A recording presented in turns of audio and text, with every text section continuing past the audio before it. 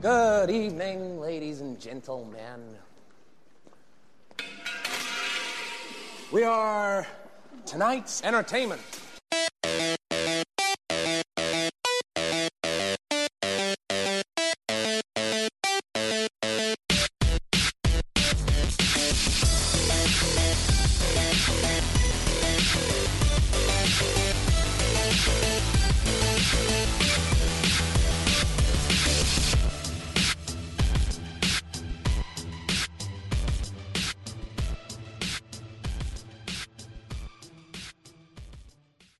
Hello, everyone. Welcome to another episode of the New England Society of Geeks podcast. It's been a while, but we're back to do another episode of the not-so-monthly Comicscast, which means, of course, that I have with me the Cosmic Comic Guru Dario. Hey, everybody. And as a special guest tonight, we have the world's greatest sidekick, Paul. How you guys doing tonight? Yeah, we're doing. So, of course, with the whole coronavirus thing, we can't be in a room together to record, so we're trying our best to record right now. Let's see how it goes. This is proper social distancing. Yes, exactly. All right, so let us begin with some comic book reviews. And since things have been slow, neither Paul or I have anything to review. So, Dario, we shall leave it up to you. I, as always, have a large stack of comics that I have not read, so I use that time to get caught up. There's a lot more I could have gone through, but I just grabbed 4. So the first book I'm going to talk about is a Marvel book. It is X-Men by Jonathan Hickman. And I know we've talked about this particular book in the past, but I don't know. I don't think you talked about issue number 7 before, have you, Derek? I don't think we have. So, no. This came out about a month before the lockdown. So it's X-Men issue number 7, and it's written by Jonathan Hicks, and the artist is, Lentil? L-E-I-N-I-L, Linnell Francis Yu. Linnell Francis Yu, yep. Yep, and the color artist is Sonny Go, G-H-O, and the letter is VC's Clayton Cowles, and the designer is Tom Muller, as he's the designer on all his books. So it's from Marvel Comics, and on the front cover, I immediately kind of drew my attention. It was Apocalypse with this giant sword getting ready to, just destroying an image of the X-Men. Oh, wow. And for those of you who have been following along with this book, know that all the mutants now live on Krakatoa in various places around the world within Krakatoa's pods. Right. And they've created a mutant council and a mutant nation.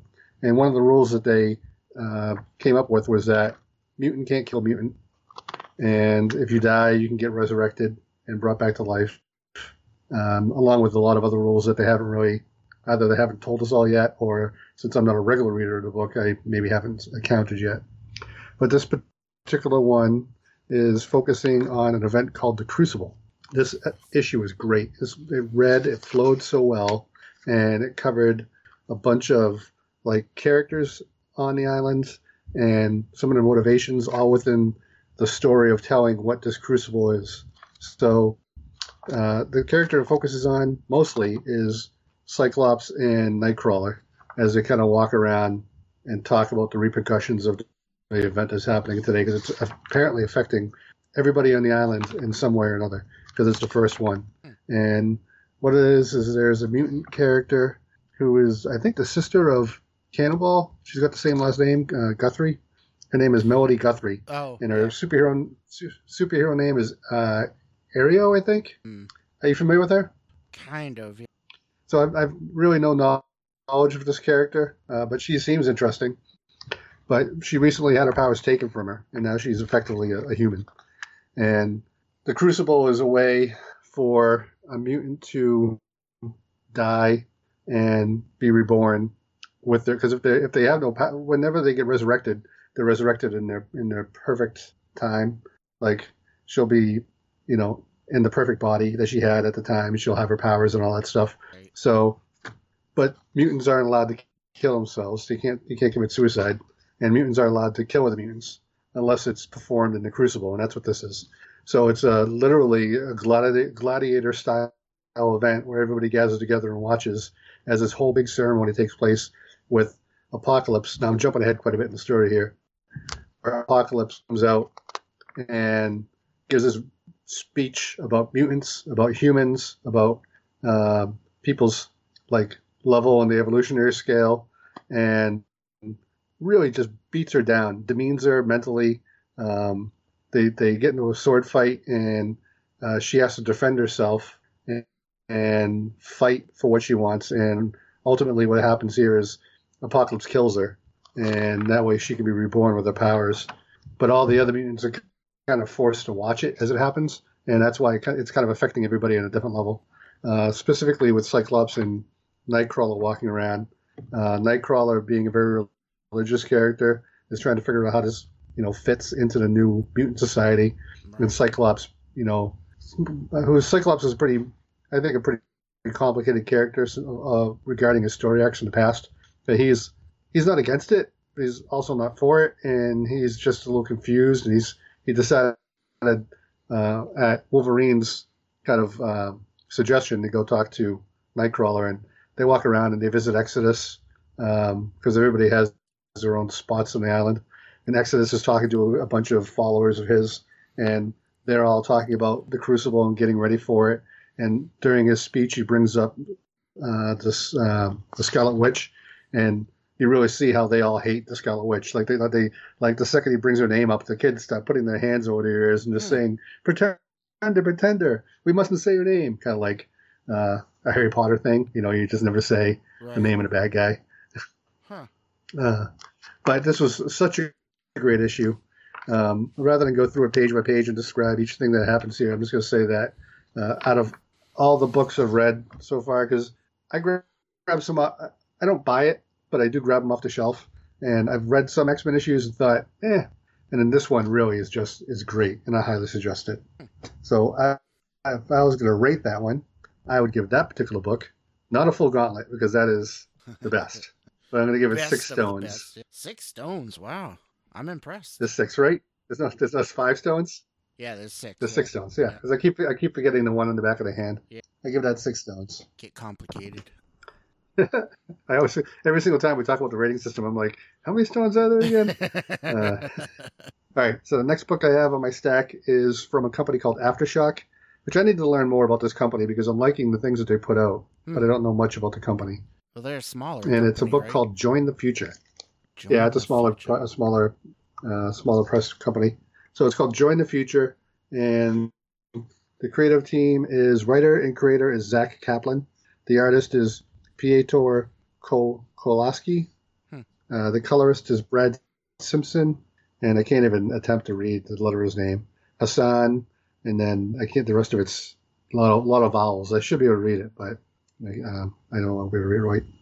But anyway, it's a sci-fi story, and how do I even begin to express it? So they don't give me a lot of information.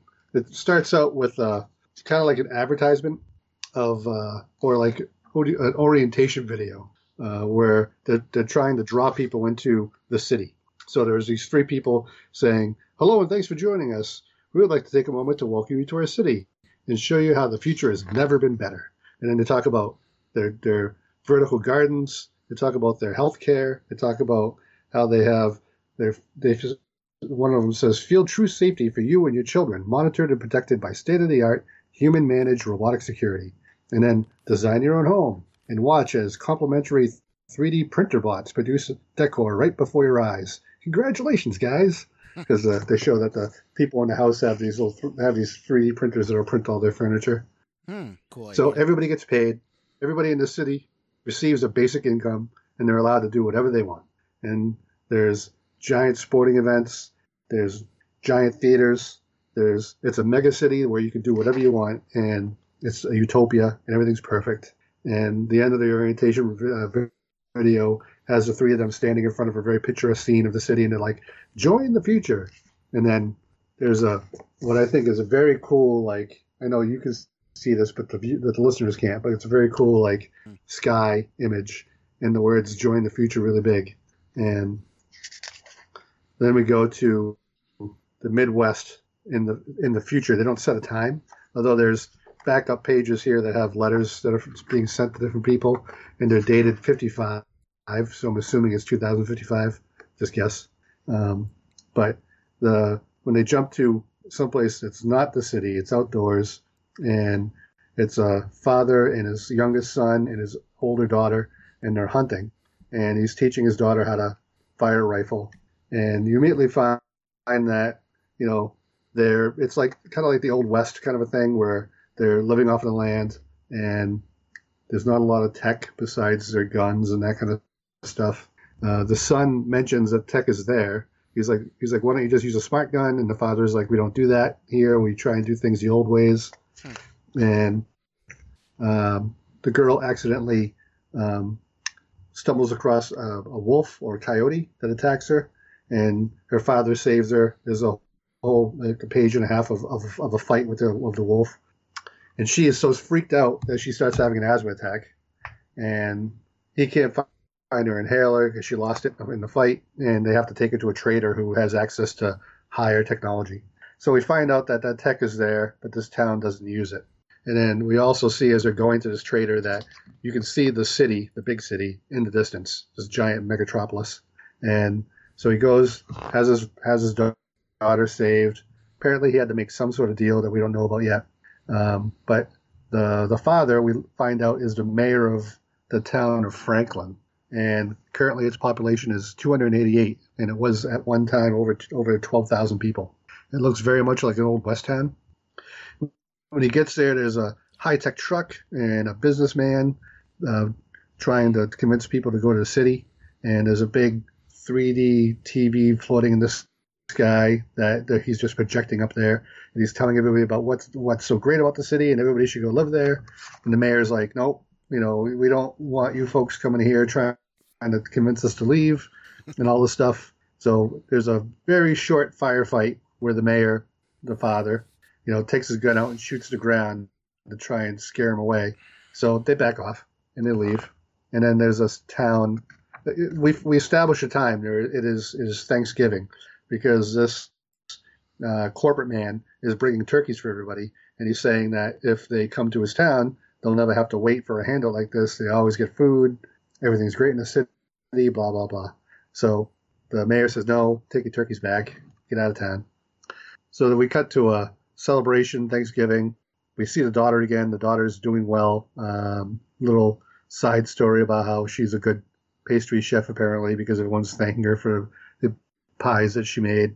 And her father's on the front porch talking to the elders of the community, apparently, about whether or not they should leave and go join the city. And it's already established that the father won't go to the city. The daughter runs into her little brother, who has what looks to be like an iPod, and she gets really mad because he shouldn't have tech. So this entire time, we don't know what the deal is with why they don't want to go to the city, that kind of stuff. And in this issue, we don't really find out. But the closing thing in this book is from the woods come raiders, and these raiders are all decked out with like power armor and lasers and jetpacks, and they just fly in and start shooting up the town, and that's kind of where it ends until the next issue, which I probably won't see for another 12 months, seeing the state of the comic community is right now. But it was very interesting. The art was solid, I thought. The flow of the story was really good. I was interested in finding out what the deal was with the city. Now, I immediately thought, every time they mentioned the mega city, I thought Judge Dredd. But yeah, that's what I thought too. Yeah. But I'm like, what could be the bad part? Why would you not want to go to the city? And I'm thinking, maybe they eat people. Maybe there is no city. Maybe when you get there, it's just like machines chopping people up. But apparently, whenever a city, like there are multiple cities, whenever they buy out a community or buy a town, they destroy the entire town, and they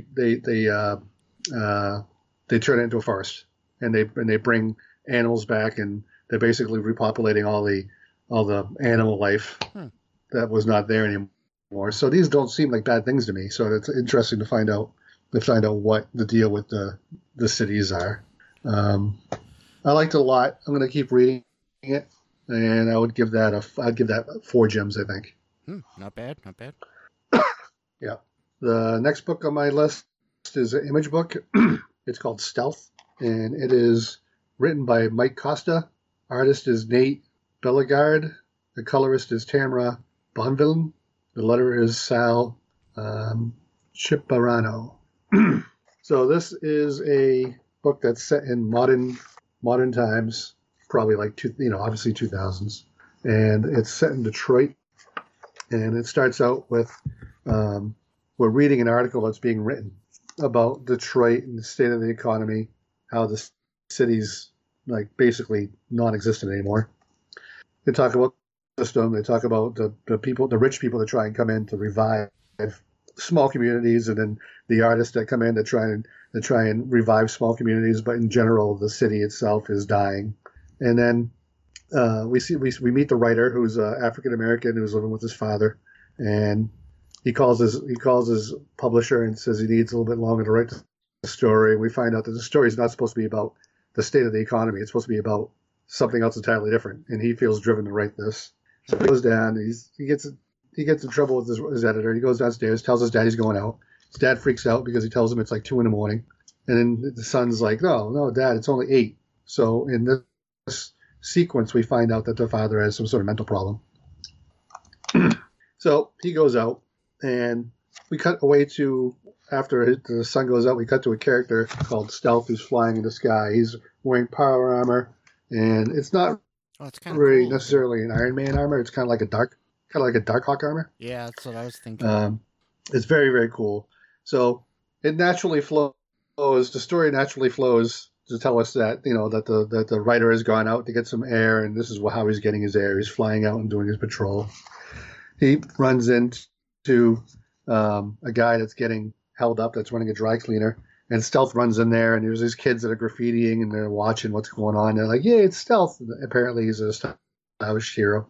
So Stealth goes into the dry cleaners. He grabs the guy, breaks his hand, and throws him through a plate glass window. And then, as you do, he walks out. Yeah, he walks out and starts beating the guy up. And then the owner of the place runs out, and he's like, "What did you do?" He goes, "You broke my window." He goes, "I didn't even have." He goes, "I had almost no money in the register. Replacing that window is going to cost me way more than it would have me to just pay him the money that I had."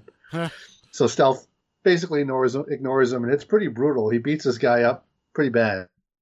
And then he sees the kids that were spray painting, that were kind of rooting him on, and then he turns to them like he's going to go after them next, and then they run off. So then we go back, and the kid goes back to his house, and he finds his dad lying on the couch with a gash in his head. Apparently, while he was gone, he had fallen and hit his head. So he's like, "Oh, no, I'll be okay." So he's getting more and more concerned that his dad's Alzheimer's or whatever's affecting him is catching up with him. We follow him to work. He talks to his editor. His editor tells him that he's going to end up getting fired if she doesn't do what she wants him to do. So we see the stress that's affecting this character. And then we flash back to Stealth, who is on patrol again, who lands on a car that's speeding on the highway, grabs the passenger out of the like through the windshield while the car is driving, and starts beating the crap out of these guys. And we can find out that he's actually looking for a kidnapped girl, and he feels that these guys can kind of give him ideas of where to find her. A bunch more people show up, and as reinforcement to help the other guy, to help the other criminals. And so he's like, "Where's all these reinforcements coming from?" And they start firing at him. And so Stealth fires a missile at the backup and blows him up and then takes off. And we flash back and we see the son coming back to the house, and he's all like exhausted and stuff. And he walks in and he hears the TV on. The TV's talking about the fight on the highway with Stealth. And then he hears a noise upstairs, and he runs upstairs and he finds his dad lying on the ground with the window shattered, and his dad's wearing the Stealth costume. And his son's like, "Oh my God, Dad, you're Stealth?" And he looks up at him. He goes, "Oh, what are you talking about? You've known I've been Stealth for years." And I failed to mention that he used to have an older brother who's gone now. So apparently he died. And in this segment, his father mistakes him for the older brother, and we find out that the father was Stealth. The older brother helped him, and then the younger son never knew.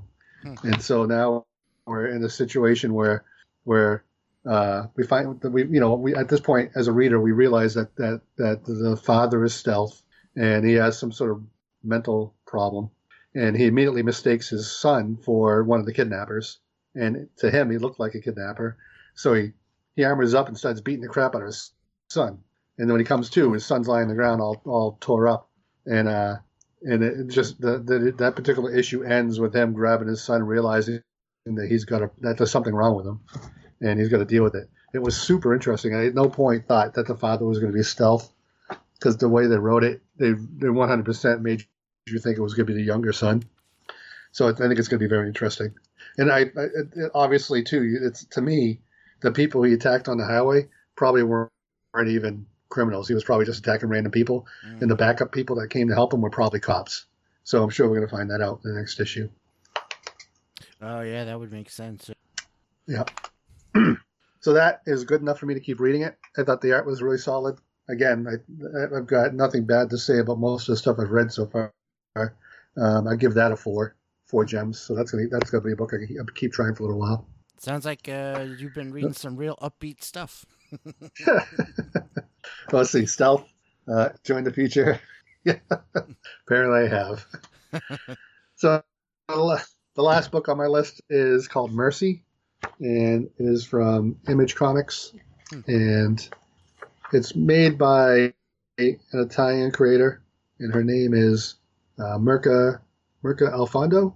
She worked on Unnatural, and she worked on Unsacred or Sacred, I think. There was another one that came out after Unnatural. I don't know what to say about this book. It's a little confusing. The art's great. It's an anime style art.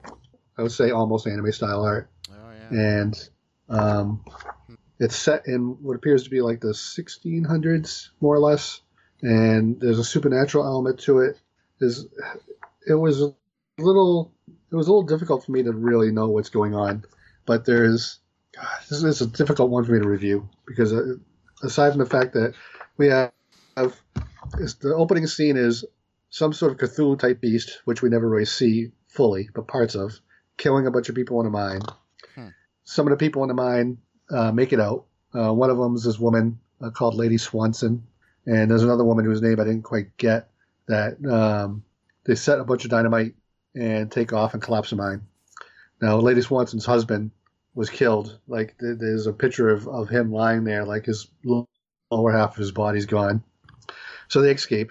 A mysterious individual walks by and finds survivors or bodies from the explosion. I'm not quite sure if they were dead or alive. And he's able to revive somebody and take them on as his assistant, which I believe is going to be like the female character that we come across later on. Then it jumps to a funeral scene. Lady Swanson is a well-to-do person in society that also runs a brothel, but no one knows.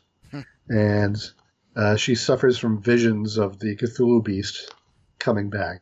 In the meantime, we run into street urchins that work for like a guy that forces them to work in a cotton factory. We see that there's different religions in town. There are people that worship almost like cult religions, and there are people that worship Christ. And we start to see evidence that this Cthulhu beast is starting to kind of like find its way back into town. That's really about the most I got out of this particular issue.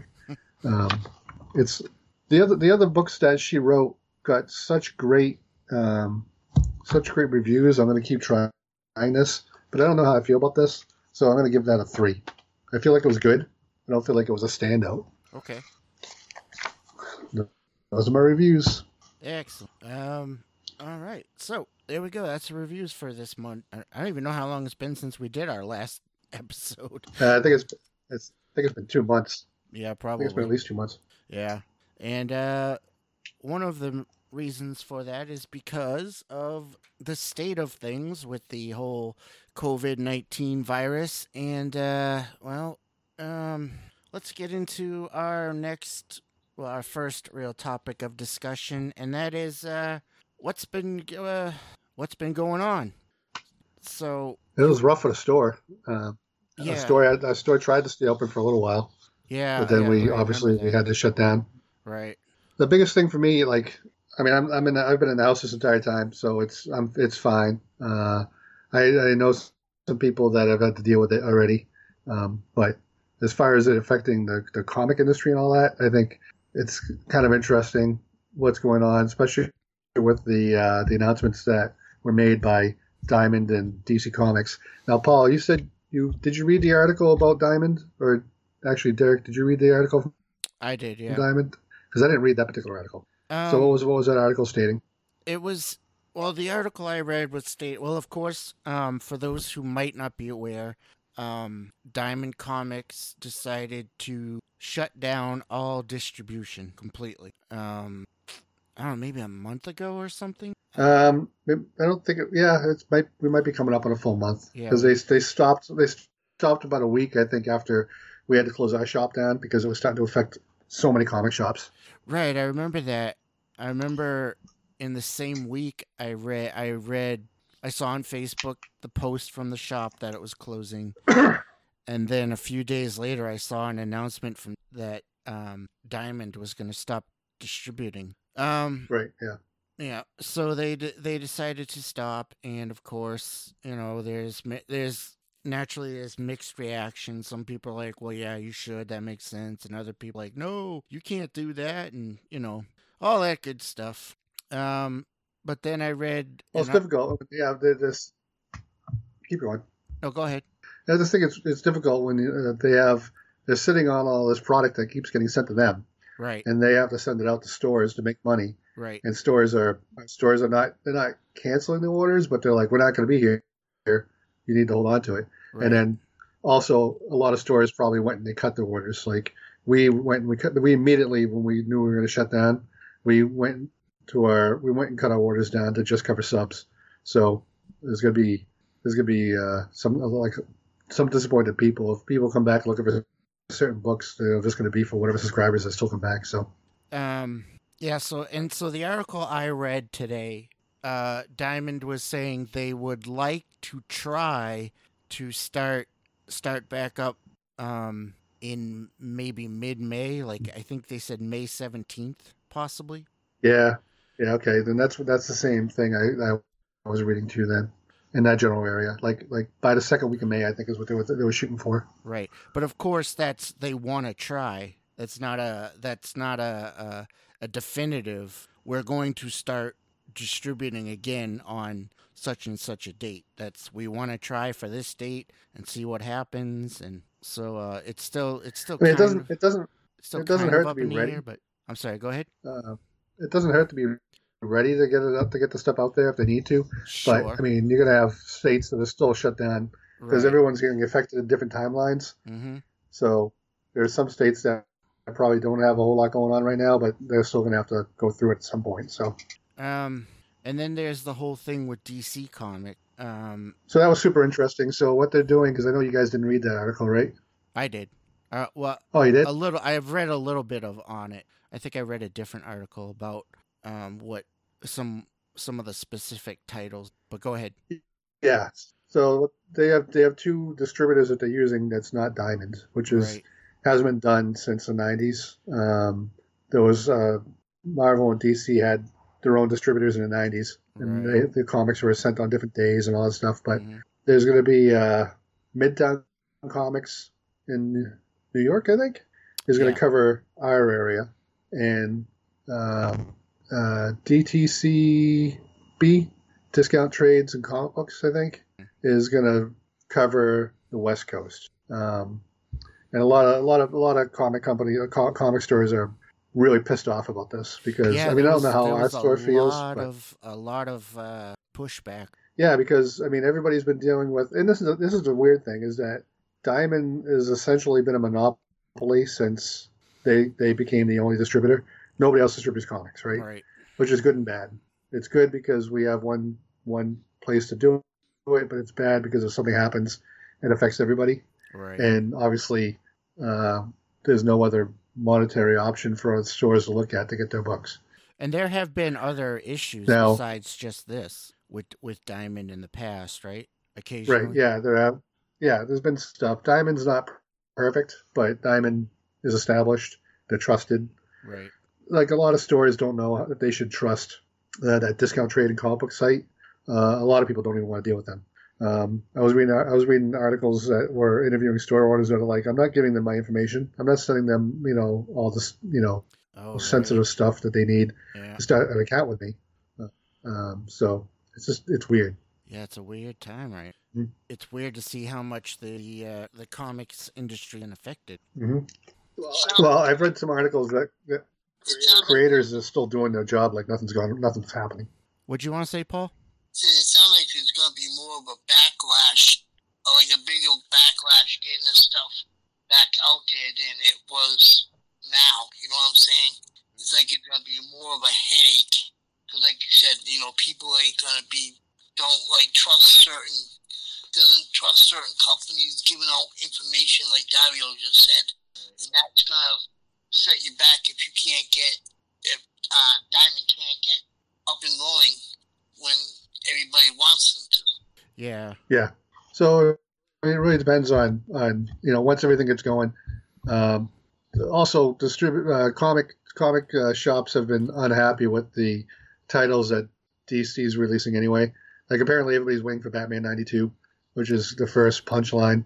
Right. I'm not super excited about that character. I'm not super excited about that storyline, but that's what everyone wants, and that is not going to be part of the book's release. That's being held back to June, July. It's being held back pretty far, I think. Now I have a list of the limited titles that DC is planning to publish in the next couple of weeks or planning to put out. For example, they want to start off on April 28th with 3 issues: Daphne Byrne number 4, The Dreaming number 20, and Batman Giant number 4, and along with reprints of Batman 89 and Nightwing 70. Yeah.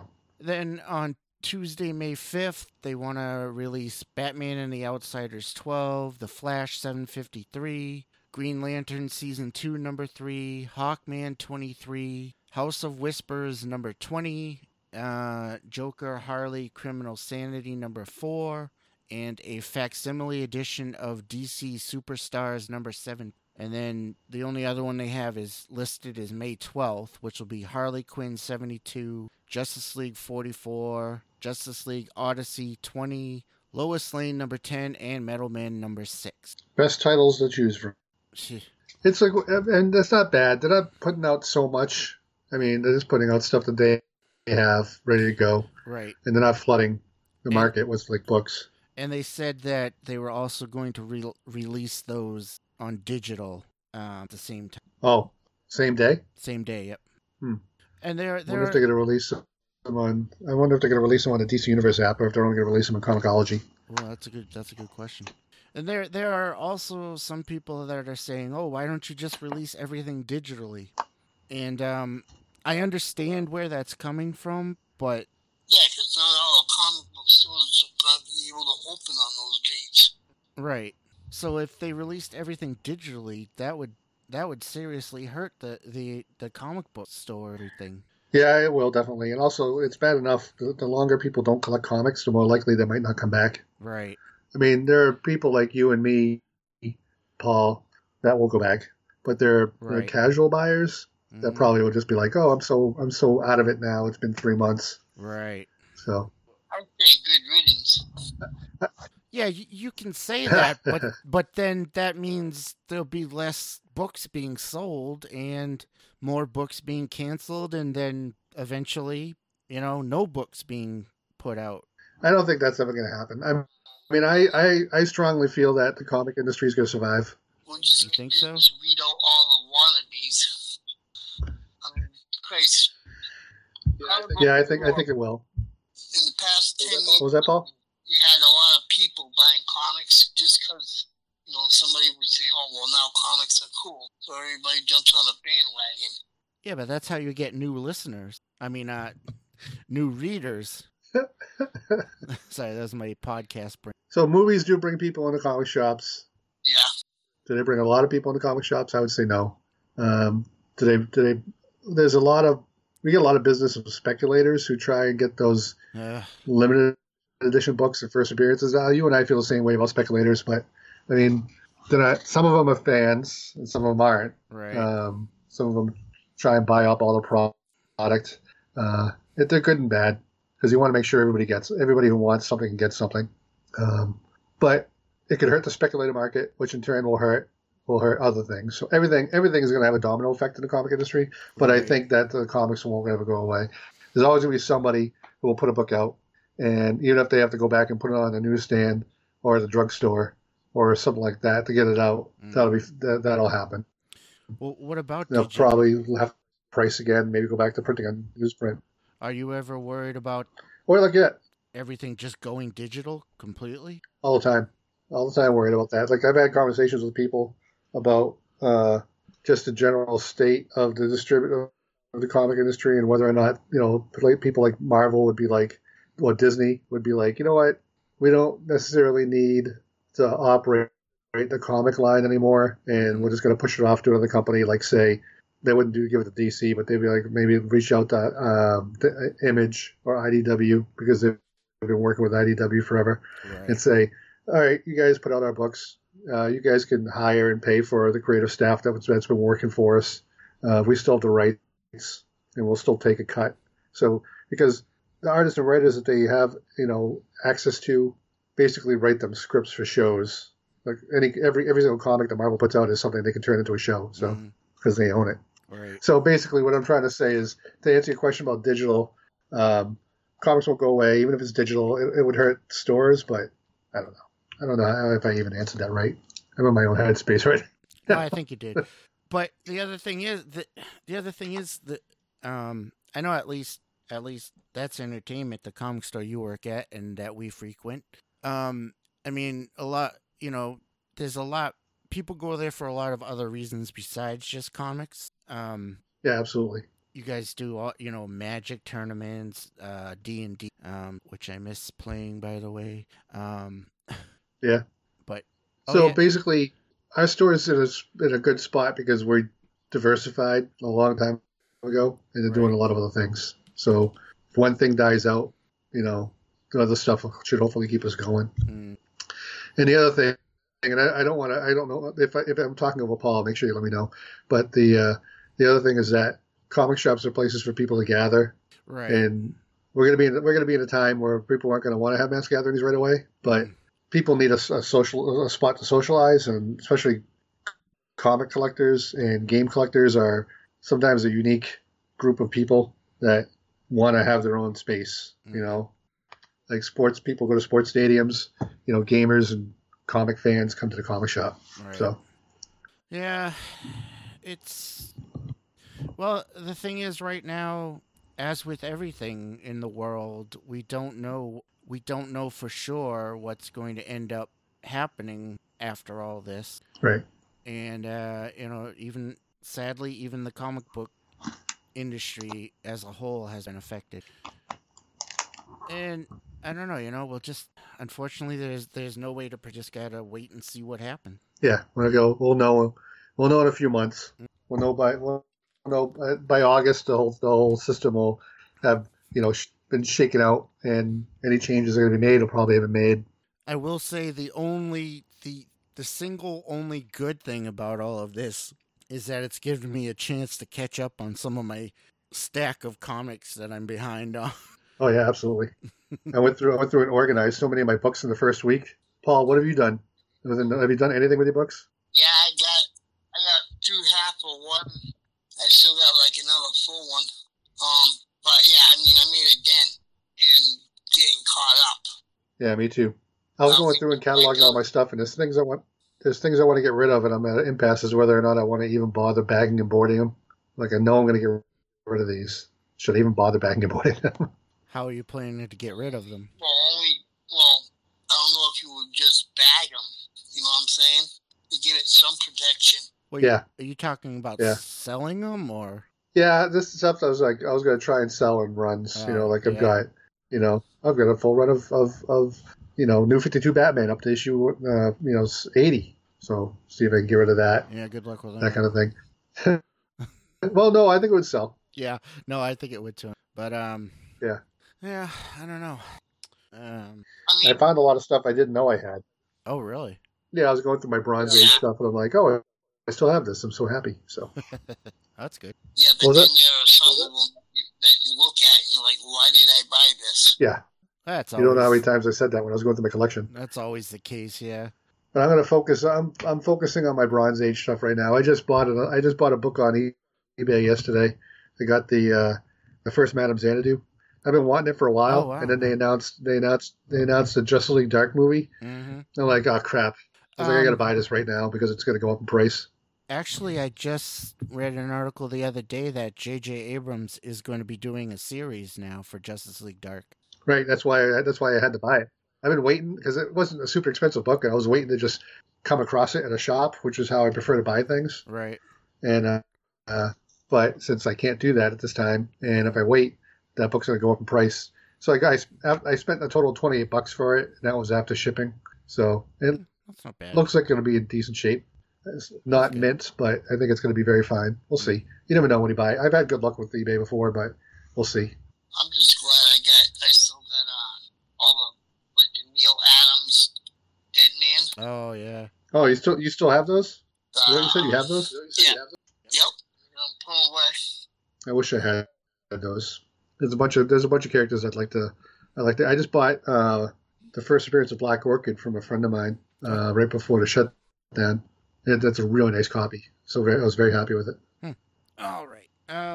Is there anything else you guys wanted to add to this conversation? Nope. Okay. Go ahead, Paul. No, I don't know. I don't know if it'd be even relevant because Dario said that he wanted to talk about the DC 5G. Oh, yeah. I think at this point we can just put that aside because that's going to be put off until fall probably now at this point. I was gonna say, is that even a thing anymore?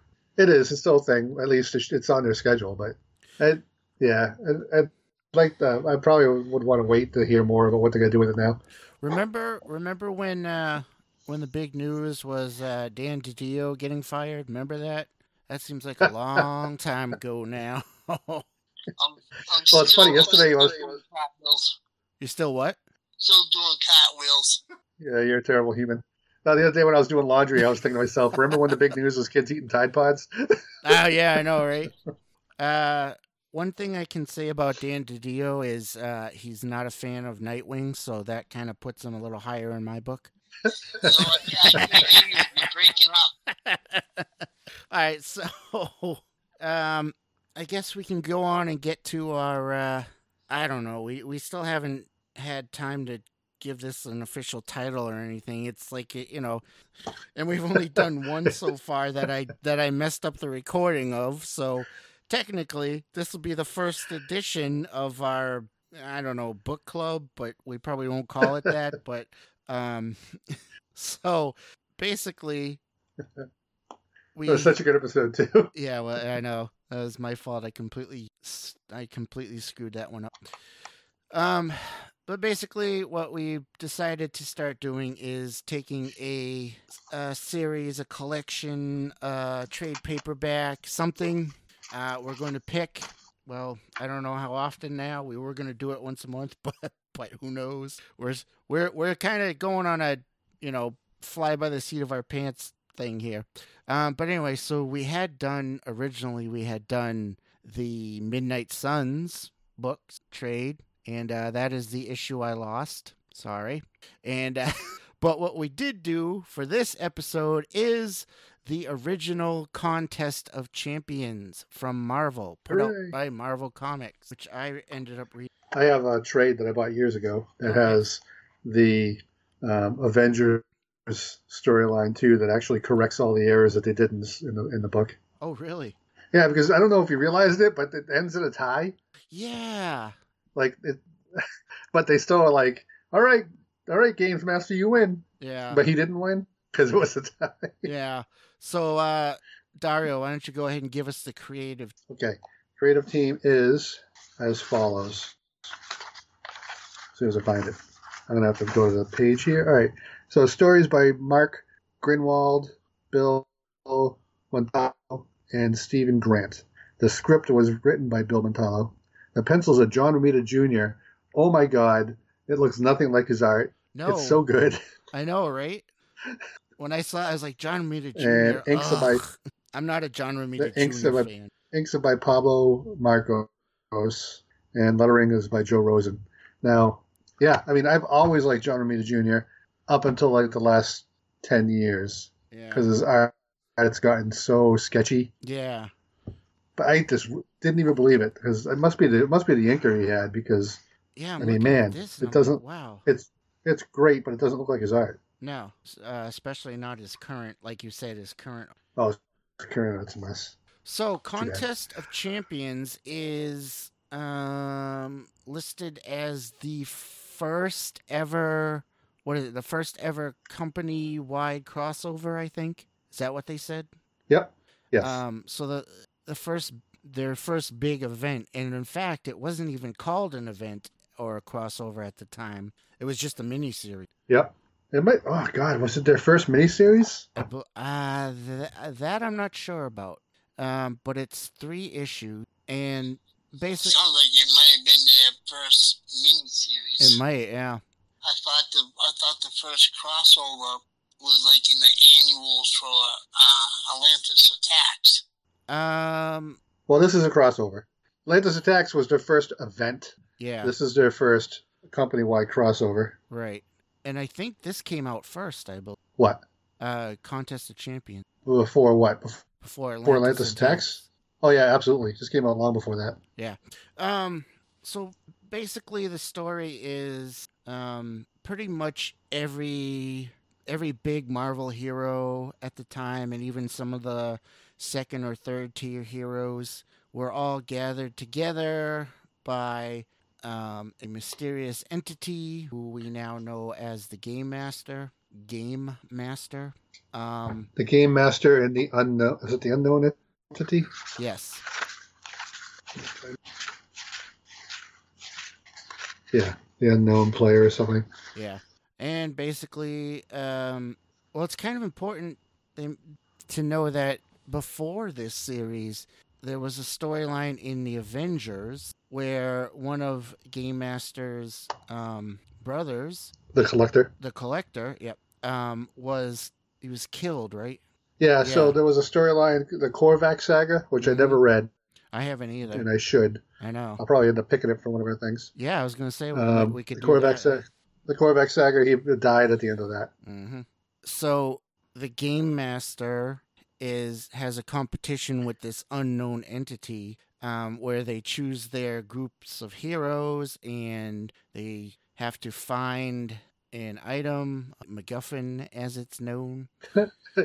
It's a golden globe. Yeah. That they cut into 4 parts. Yeah. And they send it across the world and they have to go find it. And they have to, race each other, fight each other to find these pieces, and whoever wins, if the Game Master wins, he gets his brother back, and I forget what happens if the other entity. If the other entity wins, then the entity will increase the lifespan of our solar system's sun by another billion years.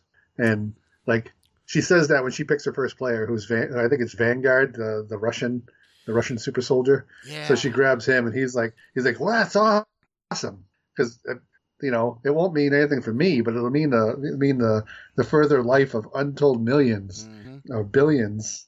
And I'm thinking, that doesn't mean crap. I know, right? Who cares? It's like, the Earth could be extinct at that point, just so the sun's still going. Whoop-de-doo.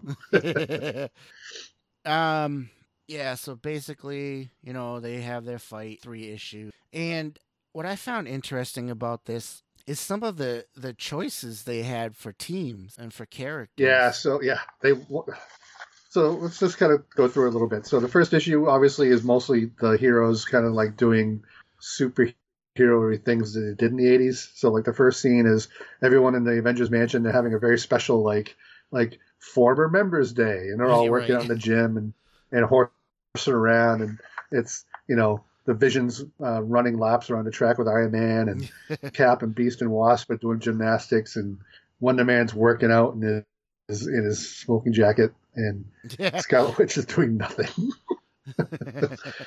They spend all this time like mentioning each other's names and what their powers are. Yeah, which I think is funny writing, because obviously it's meant for the reader to know who they are. Right. Roll call. And then we see a scene Yeah. Exactly. Then we see a scene where the Soviet super soldiers attack the Red Ghost, and he's like, "By Lenin's beard, it's Darkstar, Crimson Devil, Vanguard, and Ursa Major." I don't think he would have had time to battle off everyone's name. I know, right? So it cuts through. We see all the key heroes. Fantastic Four, they get like a full page. Mm-hmm. The X-Men get like a half a page. The Alpha Flight gets a half a page. Yeah. And then everybody else gets one panel. Right. And then when they all appear, they all appear in this giant stadium floating in space, very reminiscent of Secret Wars, because that's what they do years later during Secret Wars. Well, let's I just want to go through a quick rundown here of the singles. We got Luke Cage and Iron Fist, Spider-Man, Dazzler, and Wildcat and Valkyrie. Watching Dazzler. Yep. Moon Knight and Daredevil. Yeah. Kazar and Shanna. Doctor Strange, of course. And Devil Slayer. Do you even know who Devil Slayer is? I have no idea. I know who he is. I barely remember what he can do. I used to read Doctor Strange, and I do not remember this guy. And we see Spider-Woman. Machine Man. Machine Man. I love Machine Man. That's awesome. Jack of Hearts and Quasar. Oh, yeah. Does he go by Quasar at that point? Yeah. Yeah, I believe so. And of course, Hulk, Dr. Samson. Hulk and Doc Samson. Mm-hmm. Yeah. All the Eternals. That's kind of interesting. Hellstrom. Yeah. We got Thor. Son of Satan, sir. Yeah, of course we have Thor, naturally. Red Wolf. That's an interesting choice. Yeah. Sunfire. Well, even in that panel, they say all with exceptional abilities are taken from the humblest, like the American Indian superhero Red Wolf, yeah, to the most flamboyant, Sunfire. Sunfire. And of course, Black Knight and Captain Britain, Inhumans, and a French hero called Peregrine, who I'm not familiar with. Are you? I'm pretty sure he was made up for this book. There's a bunch of characters who are made up just for this series. I believe. Yeah, you're right. I believe he was. Like the Aboriginal. I think everybody in this page was either made for the series or very recently made. Yeah, and some of them are. So we got an Aboriginal mystic called Talisman. Argentina guy called Defensor. Excuse me. Defensor. SOR. Yeah, and this one kills me in Ireland. Shamrock. Yep. That was Sabra from Israel. I actually know. Yeah, she appeared in the Hulk, so she's not new. Yeah, I think she was in the X-Men, not in the X-Men, but in the X-Men. Oh, okay, yeah. Or am I thinking of some other book? I don't know. I don't think she was ever in the X-Men. I know she was in Hulk though.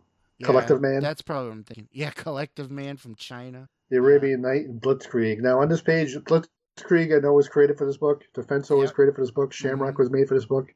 Talisman was made for this book. I don't know about Collective Man. I don't know about Arabian Night. Yeah, that I don't know. I don't know about the Peregrine. The Peregrine was made for this book, I believe. But the Collective Man, I feel like I've seen him in other books. Unless he was. I'll look it up real quick while you keep going. Unless he was created here and they used him again. I don't know.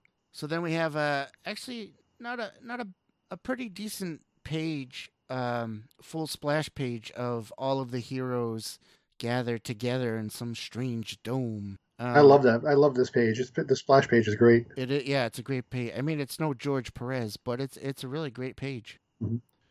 So Collective Man appeared in the Incredible Hulk in 1980. That was his first appearance. Oh, okay. And then you see all the heroes talking to each other. Oh, what's going on? I don't know. What are we doing? How'd you get here? I don't know. You know, the usual stuff. And then we have three pages of them just talking to each other. Yeah. Hello, Beast. Hello, Sasquatch. And then finally we get the Collector and the mysterious stranger appearing to explain what's going on and why they've all been gathered. That's just interrupt you for a second. One of the things I love and this shows the age of this book is that everyone has funny little nicknames for each other. Oh yeah. or basically outright insult people. Like when Wolverine meets the Peregrine, he calls him a frog. I'm like, what the hell is this? Excuse me, that's Le Frog. Such a racist slur. I know, right? Man. What's interesting, too, is they gathered all these heroes together, but they didn't use them all. Oh, yeah, I know. How would it feel to be the people that weren't picked? They're like, right? I wasn't picked. I don't know. The people that were picked, some of them, I'm like, you could have made a better choice. I'm pretty sure that each person just closed their eyes when they picked. They were like, probably. I will pick Sasquatch. Well, they all have little descriptions of why they were picked, and well, not really why they were picked. But... Right. Well, the teams that they put on too make no sense, which is interesting. Right. I think what is also pretty neat is that at this point, I don't think Wolverine didn't hit that point in his creation where his popularity exploded. I think this was right pre John Byrne stuff, because it was around the Dark Phoenix saga that Wolverine really got super popular, I think. Right. So, after everyone's chosen, we get another nice splash page of all the people that were picked. We got, starting on the upper left, Captain America. Of course, you're not going to not pick Captain America. He's the first one picked. Yep. Talisman, Wolverine. Is that Darkstar? Yep. Captain Britain, Defensor, Sasquatch, She-Hulk, Daredevil, Peregrine. Yeah, that's Savage She-Hulk before she joined the Avengers. Oh yeah. That was after her book got canceled too, I think. Oh yeah, figures. And of course they had to throw in the characters that they made up for this, like Defensor. They got Peregrine, Daredevil, Thing, and who is that on next to Thing? Hold on, let me go to the page real quick. The Thing is Blitzkrieg. Oh, Blitzkrieg, yeah. Another one. The German guy. Yeah, that they created. And then on the other side, you got Iron. Terrible costume. Yeah, it is. Horrible. You got Iron Man on the other side, and, nuts. Oh, wait. I'm trying to figure out who these characters are? I keep closing the book because I'm looking up stuff on the... I think he's another new character. No, that's Vanguard. Oh, is it? He's not new. No, yeah, that's Vanguard. Oh, I think the... So Iron Man.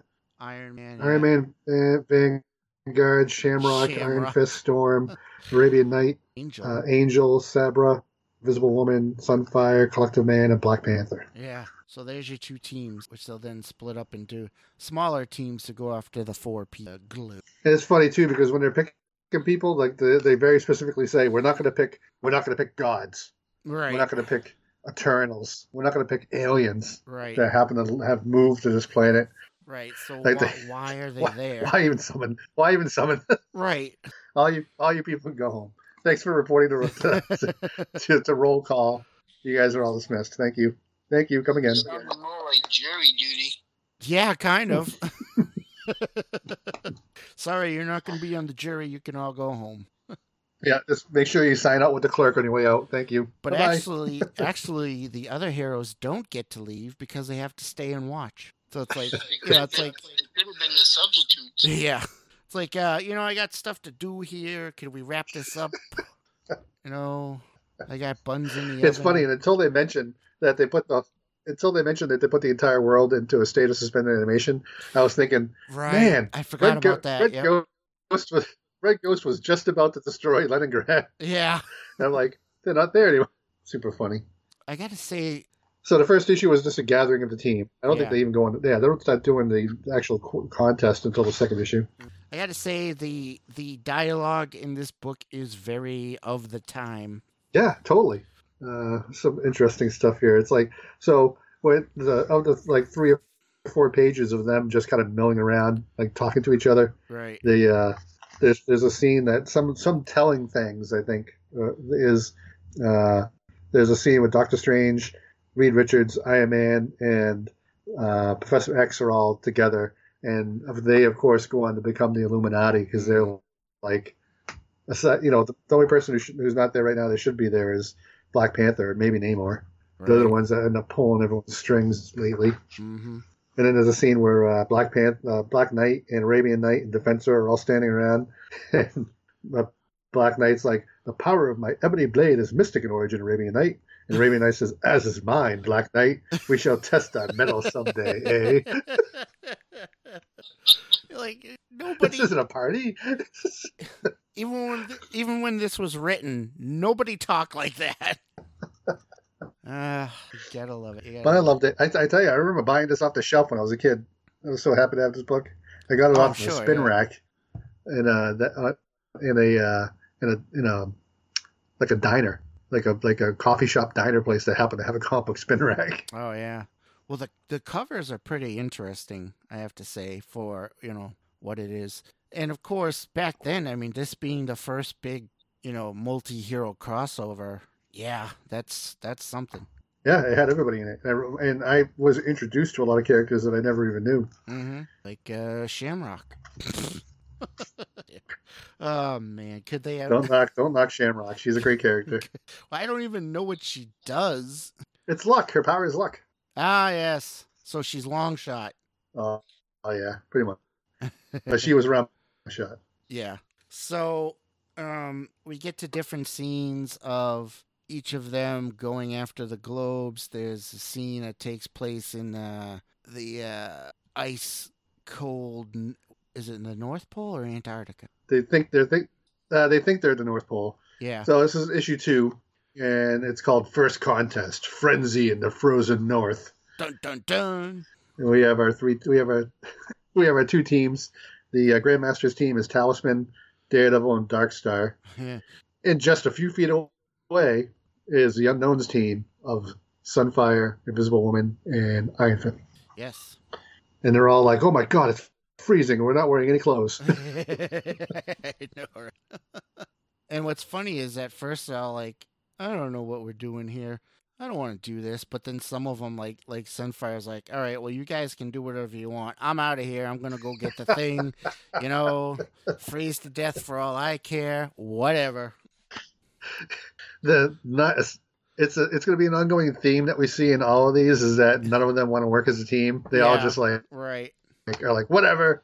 Like, all right, well, we're a team, but I'm doing my own thing. And it's interesting, the Talisman there, he has some weird powers. Yeah, he does. He can project his astral form, like dream walking is what he calls it. Yeah. And he's got a boa that he swings that causes a psycho effect. Right. And he can sense when people are near him, even if he can't see them. Right, so when the Invisible Woman comes near him, all invisible like. And she just gives herself away. He stands up and she's like, "What?" Yeah. What I think is really interesting in this fight is when we get to the Daredevil Iron Fist fight. Yes. Daredevil throws a snowball at him. I'm surprised you didn't make him play reindeer games. Big scene of him splat. And why did Daredevil throw a snowball at him? So he could make Iron Fist as blind as he is. Yep. He's like, "Let's end this now." Which snowball to the face. So, okay, you hit him in the face with a snowball. The snow's not going to stay there. Yeah, but he's going to cry and go to his mom. Yeah. What's he going to do next? Have him stick his tongue on a flagpole? Not just a flagpole, the North Pole. Yeah. I do have to say I kind of enjoyed the battle between Darkstar and Sunfire. Yeah, it was good. That was pretty interesting. There's some good animation there too. I like there's a panel where Sunfire fires 2 beams, and I just think that whole thing was drawn really well. Yeah. Realistically, that's the most exciting part of this. Everything else is just people running around. Yeah, basically. Until finally the ice shelf that they've been standing on this whole time just breaks for what appears to be no reason, and Daredevil's able to zero in on the quarter of the globe floating in the water, and is able to get it. So Daredevil is the hero of the. There really wasn't. He's part of the Grandmasters. No, it just happened. It just happened. But right before Invisible Woman grabs it, Daredevil throws his billy club and gets it, and he becomes the hero of the day. And they immediately get teleported back. Yeah, I win. Then we go our second contest. Yes, which is set in an old West ghost town. Yeah, as all things should. Right. And the Unknown's team is Iron Man, Arabian Knight, and Sabra, and Grandmaster's team is Defensor, She-Hulk, and Captain Britain. Yeah, what a set of teams that is. And immediately, of course, everyone does the same thing that the other team did. They're just like, whatever, doing my own thing. Yeah. I'm not working with you. I'm doing my own thing.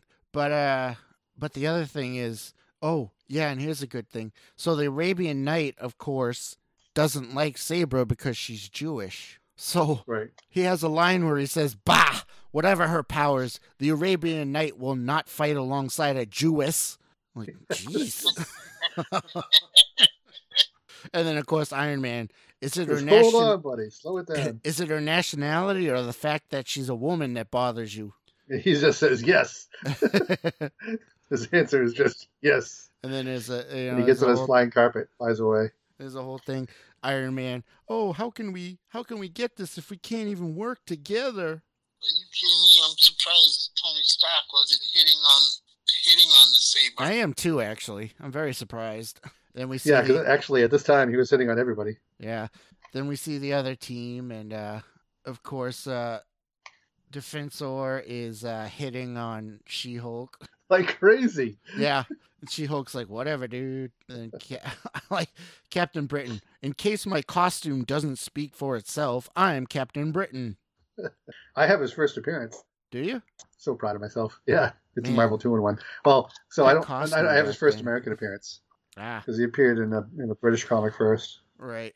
And then of course, they're like, oh, Defensor was like, oh, I'll protect you, She-Hulk, and She-Hulk's like, nah, and she takes off. So Yeah, this is pretty interesting. Like she's the one who kind of runs and gets some fights. Like she goes after Arabian Knight first, but doesn't do much to him. all right, And then she fights Sabra, and she takes those Sabra with one hit. of course. What I thought was kind of neat is that the Iron Man walks into one of the buildings and he's using his unibeam on his chest as a flashlight. Yeah. And I was like, oh, I forgot about that. It's Yeah. like, use that as a flashlight all the time. And we see a little fight between. I'm a Iron huge Man fan of this and costume. Defensor. You like Yep. that one? That costume back Yeah, then? I love this. I love this uniform. Well, that's the one that I always remembered as a kid. So Yeah. Although it does kind of feel old now, but I guess so. well, yeah. I mean, as a kid, I was always like, "That's armor." Yeah, It doesn't yeah. look like armor. I know, right? Then we see a nice a little fight between Captain Britain and the Arabian Knight. Little sword fight. So this one's like the first Yeah. thing was almost more of a race, but this one seems more of a fight. Yeah, a bunch of them are fighting, and there's some infighting too. Like obviously, Sabra and the Arabian Knight are arguing the entire time. The Arabian But yeah, Knight there's a lot is of combat. very Hateful, yes. He hates everybody. unlikable. He hates Sabra because she's Jewish. He hates Captain Britain because he's an English colonist. He hates She-Hulk because she's a woman. He's just got a giant chip on his shoulder. Maybe he's gay. Yeah, He's just a bad person. I think this one seems to be a lot. You said that She-Hulk took out the Sabra Yeah. with one punch, one hit. Yeah, but at first she couldn't No, get. actually, she comes back. Yeah, She doesn't. She Oh, for a knocks her minute, out of the fight, but I guess she's. this one's I actually thought she was knocked out. yeah. This one's actually the longest fight, I think. And it comes And it- down to She-Hulk fighting Iron Man. No, what it comes down to is She-Hulk fighting Iron Man and Arabian Knight walking in the room going, "Hey, there's the thing we need." And he just picks it Yeah. up.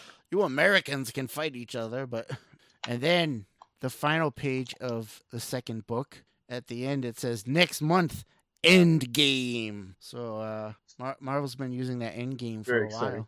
while. This third issue, I think, is the best. Yeah. So the third issue is I don't know tell they're just like Oh, they're in Japan because they go Oh, to yeah, they go to they're- where yeah. the clay. right. Oh, they're in China. I think it's China. China. Yeah, China. Yeah. And this one we got Vanguard, Angel, Black Panther, Wolverine, That's the Unknowns. Yeah, those are the Unknowns team, the Game Masters Yep. team. Thing, Wolverine, Peregrine, and of course, guess what? None of them are getting along. Oh, there's the line. Yeah, Frog. He's not only doing that. He's smoking. He immediately Yeah. lights up a cigarette. Yeah, that's weird. Which we don't see Wolverine do anymore. I wonder. Yeah, you do.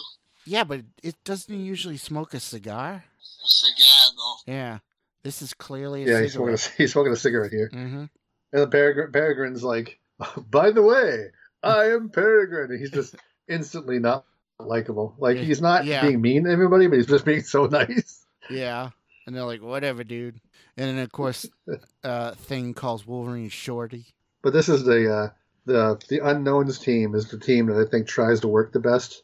Vanguard, Black Panther, and Angel, they immediately like shake hands and start trying to decide who's going to lead. Right. Vanguard's kind of a tool because he's being a little bit pushy. And again, they all run off and do their own thing, but they don't do it. They do it probably the most organized of everybody. Right. It's especially when Angel takes off and Vanguard's like, now then, black-garbed one, how do you propose to use stealth and cunning in a flat plain in broad daylight? Oh, you're gone. Hey, wait, what happened? Where'd you go? And then, I gotta say, then we cut to Black Panther at the what do you call it? The City of the Dead there, where all the statues are. And he goes in there, and then he meets up with Wolverine. And I gotta say, I love this. I love the idea of these two duking it out together. Wolverine and Black Panther. Yeah, it's a great fight. That is a great fight. It's a great fight. It lasts the entire time. Like everybody else is doing stuff, Black Panther and Wolverine are fighting the entire time. Yeah, that's good stuff. And then, of course, you get Angel fighting. Yeah, I mean, neither one gets the head. Angel fighting Peregrine. I was going to say that the Wolverine and Black Panther fight, they're pretty even. Not one of them is like clearly winning. Right. Well, you got Adamantium versus Vibranium. Yeah. Yeah, and then the Angel versus. When Angel's fighting the other guy, and Angel starts getting his butt whomped. Yeah, by a frog. Come on. And I can say that I'm French. Which of course leaves Thing and Vanguard to fight each other. How'd that one go? I don't remember that. It doesn't look like it goes very well for either one of them. Yeah, I don't think so. I love this. The Thing gets caught off guard for a minute, but then he wins. I love this Wolverine Black Panther fight. It's great. The Angel Peregrine fight's killing me. It's just them flying around and they'll swoop down and grab something to hit each other with. It's pretty funny. Yeah, but at one point, Angel takes off and he's like, I can't beat this guy. He's like, he flies as good as me, and he's a way better fighter than I am. Right, yeah. But if you think about it, Angel has never struck me as being super good at what he does until it became Archangel. Yeah. Yeah, it looks like Wolverine. No. And how it ends is pretty neat. The Thing walks up and he's just like, oh yeah.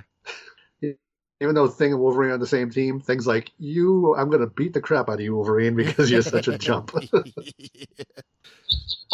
And Thing finally just plows the living daylights out of Vanguard. It's also cool how when Black Panther when Thing walks up to Wolverine and Black Panther goes, hey, wait a minute. I think the object's right there. And he points to the ground, and Thing goes, I'll get it. Thing's on the other team, but Black Panther doesn't care. He just, got it. Let's go. Like he calls Wolverine Half Pint. Telling you, everybody had nicknames for each other. Yeah. So that's old Shellhead. Oh yeah. So that ends with Thing getting the piece, and then we go to a jungle where the final teams are fighting, and that's Storm, Shamrock, and what's his face there? Blitzkrieg? Oh no, that's the Chinese guy. That's Collective Man. Collective Man, that's what it was. I almost said Multiple Man. I'm like, nope, that's Jamie Madrox. And the other team is Sasquatch, Captain America, and Blitzkrieg, which that's an interesting team up because, Blitzkrieg's German and all that. So guess what? Blitzkrieg takes off. I can do this myself. Yeah, exactly. What's super funny is they arrive in a jungle and Blitzkrieg goes, men, what's he say? God in Himmel, what kind of purgatory has Grandmaster dispatched us to? Like a jungle is not purgatory. Yeah. So. Oh, that's right. This is when West and East Germany were separated. Yep. Because he makes a point of mentioning he's from West Germany. Right. It was before 86. Yeah. It was early. Yeah, this was. I want to say 80s. I want to say 82, but I could be wrong about that. What, this book? Yeah. When this book came out, was that what you're saying? Yeah. It came out in 82. Yep, that's what I thought. Yeah. So what's interesting though is on the other team, Storm, Shamrock, and the Collective Man. The Collective Man, of course, splits into 5 people. So they decide to split up and search, but work together more than anybody else has. So Yeah, no, they're a good team. and then I like I just think it's so funny when you said that. Collective Man does what he does. he does what he does. Splits into 5 people. And then Blitzkrieg goes after Storm, and Blitzkrieg has lightning powers. But of course, Storm commands the lightning, so Make short work out of that. yeah. And then we get a nice little scene of Captain America swinging through the jungle, and he meets up with Shamrock, who I still don't quite understand what her powers are. Oh yeah, luck. That's right. It's luck. That's right. Yeah. Remember, she looks at that tree and she goes, "Oh, it's right there." Isn't that lucky? She grabs it and it's done. Hey, I've always wondered what happens if Longshot fights Black Cat. It should be a regular fight. Yeah, their powers cancel each other out. Neither one of them have an advantage. It should just be a regular fight. Something lucky happens, then it turns into bad luck. And there's an amusing fight here with the Collective Man against Sasquatch. Sasquatch just swats him away. Sasquatch is like 10 feet tall. Get away from me, little person. Be gone, peasant. And then, oh yeah, so during the fight with Cap and Shamrock, Shamrock falls, lands on, a pile of leaves or whatever, so she's okay. Then she runs, Captain runs after her, and all of a sudden a python appears out of nowhere to attack Captain America. And the python But why wraps didn't him it up. attack Shamrock? Yes, exactly. That doesn't sound very lucky. And then, lucky for her, not for Cap. And then here's what kills me. So during the fight with Sasquatch and Collective Man concentrates with all his might and calls upon the strength of 10,000 of his countrymen. And it just shows a close up of Collective Man's head and like all these tons of faces, and he gains all this power from it. Like, okay, whatever. But then he passes out. It's like, that was pretty rough. Like this. And then there's a scene, Cap fights off the python, of course, and Blitzkrieg shows up and he goes, "Blitzkrieg, any sign of the prize?" And he goes, "Nein, Herr Kapitan." And that's when the lightning bolt hits the tree and it falls out. Right. And then Blitzkrieg creates like a hurricane, and he pulls it out. He sees it, and that's when they pull it out of the tree. Oh, but nope. But Shamrock's there. Cap goes to get it, and Shamrock gets it. So now all 4 of them have it, and it ends up being final score: Grandmaster 3, the Unknown 1. But not the Grandmaster 3. It's actually 2-2. They screwed it up. Yeah. But that doesn't matter at the end. So, they put the globe back together, blah, blah, blah, all this stuff, a lot of talky. And then there's a scene where Talisman talks about the Grandmaster wanting to pull somebody back from the dead. And he says it would cause a disruption of the natural order, and the Unknown must be aware of that. And he thinks that maybe the Unknown's actually working behind the scenes to try to convince what am I trying to say here? The Unknown wanted to lose so that he's up to something, or she's up to something. And then Sue Storm goes up to the Unknown, I don't know if we mentioned. Did we mention the Unknown is in a cloak, a hooded? No, we never mentioned it. The Unknown is the reason why we don't know who the Unknown is because the Unknown's wearing a hood. Yeah. So we know it's a woman though. Yep. So Sue Storm sneaks up and pulls back hood to reveal. Dun dun dun. Now, I don't know if this is because this was not a surprise to me. I knew the whole time who the Unknown was. It was obvious. I don't know if you thought that. When I was a kid, I don't think I knew who. I wasn't expecting that. Now, when you were reading it, were you like, yeah, obviously we know who that is? Because I mean, if I was an established Marvel reader, I would have been like, oh, hey, it's Death. Right. Oh yeah. So it's the Unknown is actually Lady Death. And I was reading it, and I was thinking it's kind of an interesting thought, and you might have just kind of helped me answer that a little bit. Now when I'm reading this, because death is so established, I knew right away it Mhm. was death. Like at the beginning of the series, I'm like, that's death, obviously. But I'm wondering if back in the day when this was published, if it would have been so obvious. You know what I mean? It wasn't to me, and I don't think she had been used that much. Right.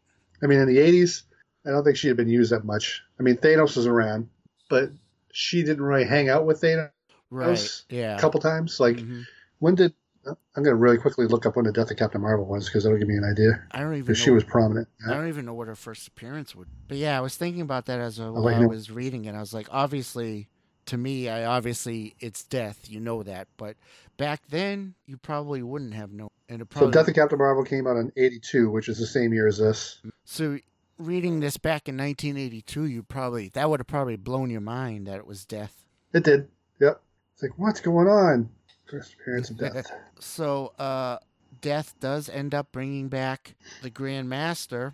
However, So just to interrupt you for a minute, Death first appeared in Marvel Comics in Captain Marvel 26 in 1973. Oh, wow. Okay. All right. So death brings back the Collector. But of course, you can't bring somebody back from the dead without sacrificing somebody else. How did he not know that?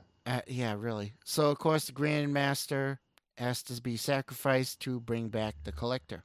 I don't know if that would have been a fair... Grandmaster's like, oh, I guess it'll be me. I mean, I have a room full of heroes here. I can't just choose one of them. I know, right?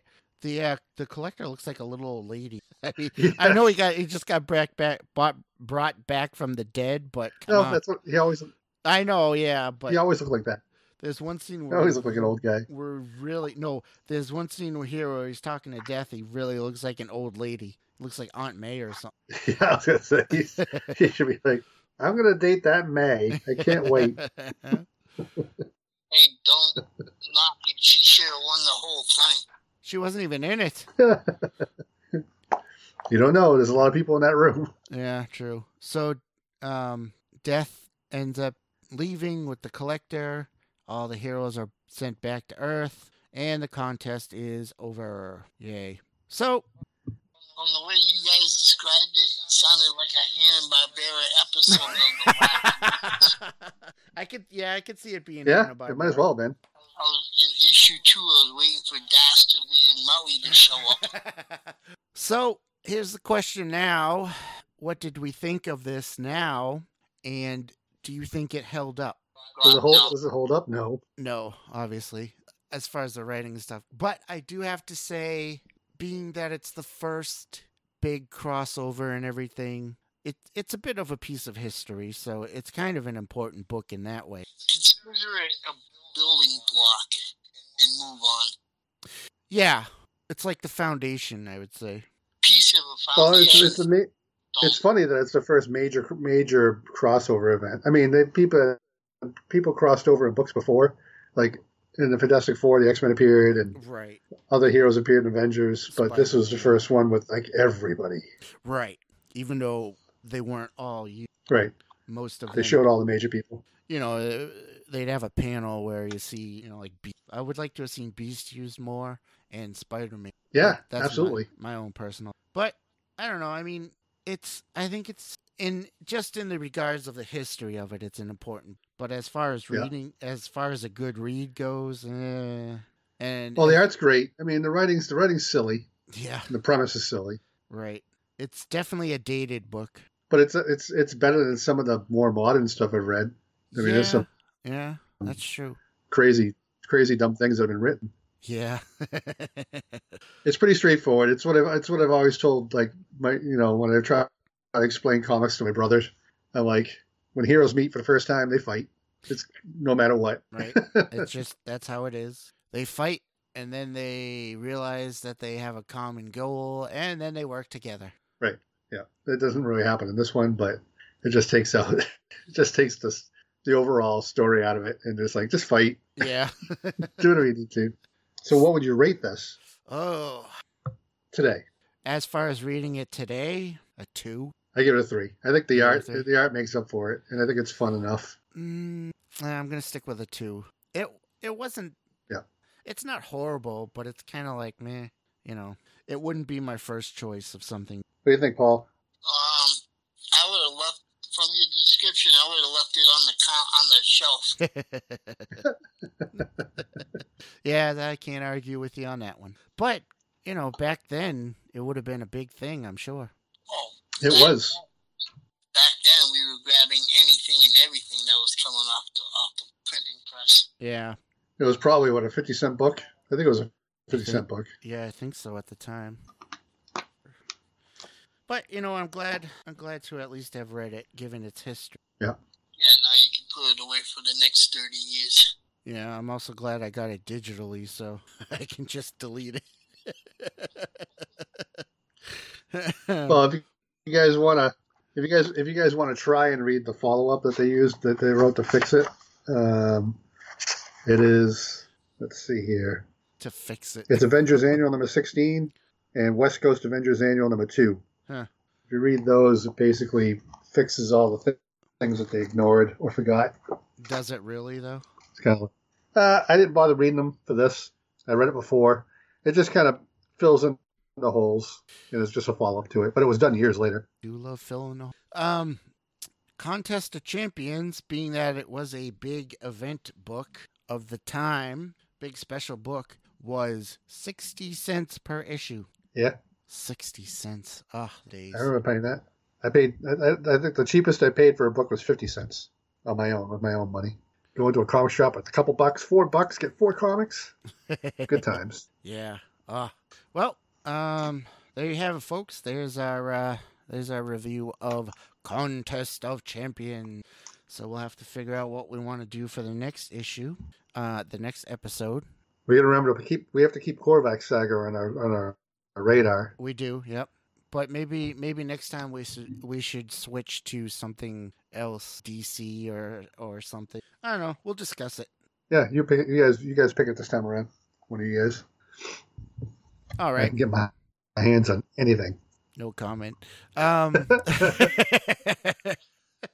Yeah. So we'll pick something else for next time, and hopefully it won't be as long before the next time. Maybe things will be a little better. Who knows? But anyway, if there's nothing else, anything else you guys wanted to cover before we go? I'm all set. All right. Well, thank you guys for joining me. It was fun. It's good to be able to do it. And thank you all for listening. And I got to come up with a good outro for this. But until then, I will just simply say good night, everybody. Good night. Thank you for your cooperation. To contact the New England Society of Geeks, you can email us at nesogpod@gmail.com. That's nesogpod@gmail.com. Follow us on Twitter at nesogpodcast. That's NESOG podcast. Find us on Facebook on our New England Society of Geeks podcast page. Follow us on Instagram at nesogpod. That's NESOG pod. Finally, if you could find it in your hearts, we would appreciate it if you could give us a rating or possibly a review on wherever you listen to this podcast. Thank you and good night.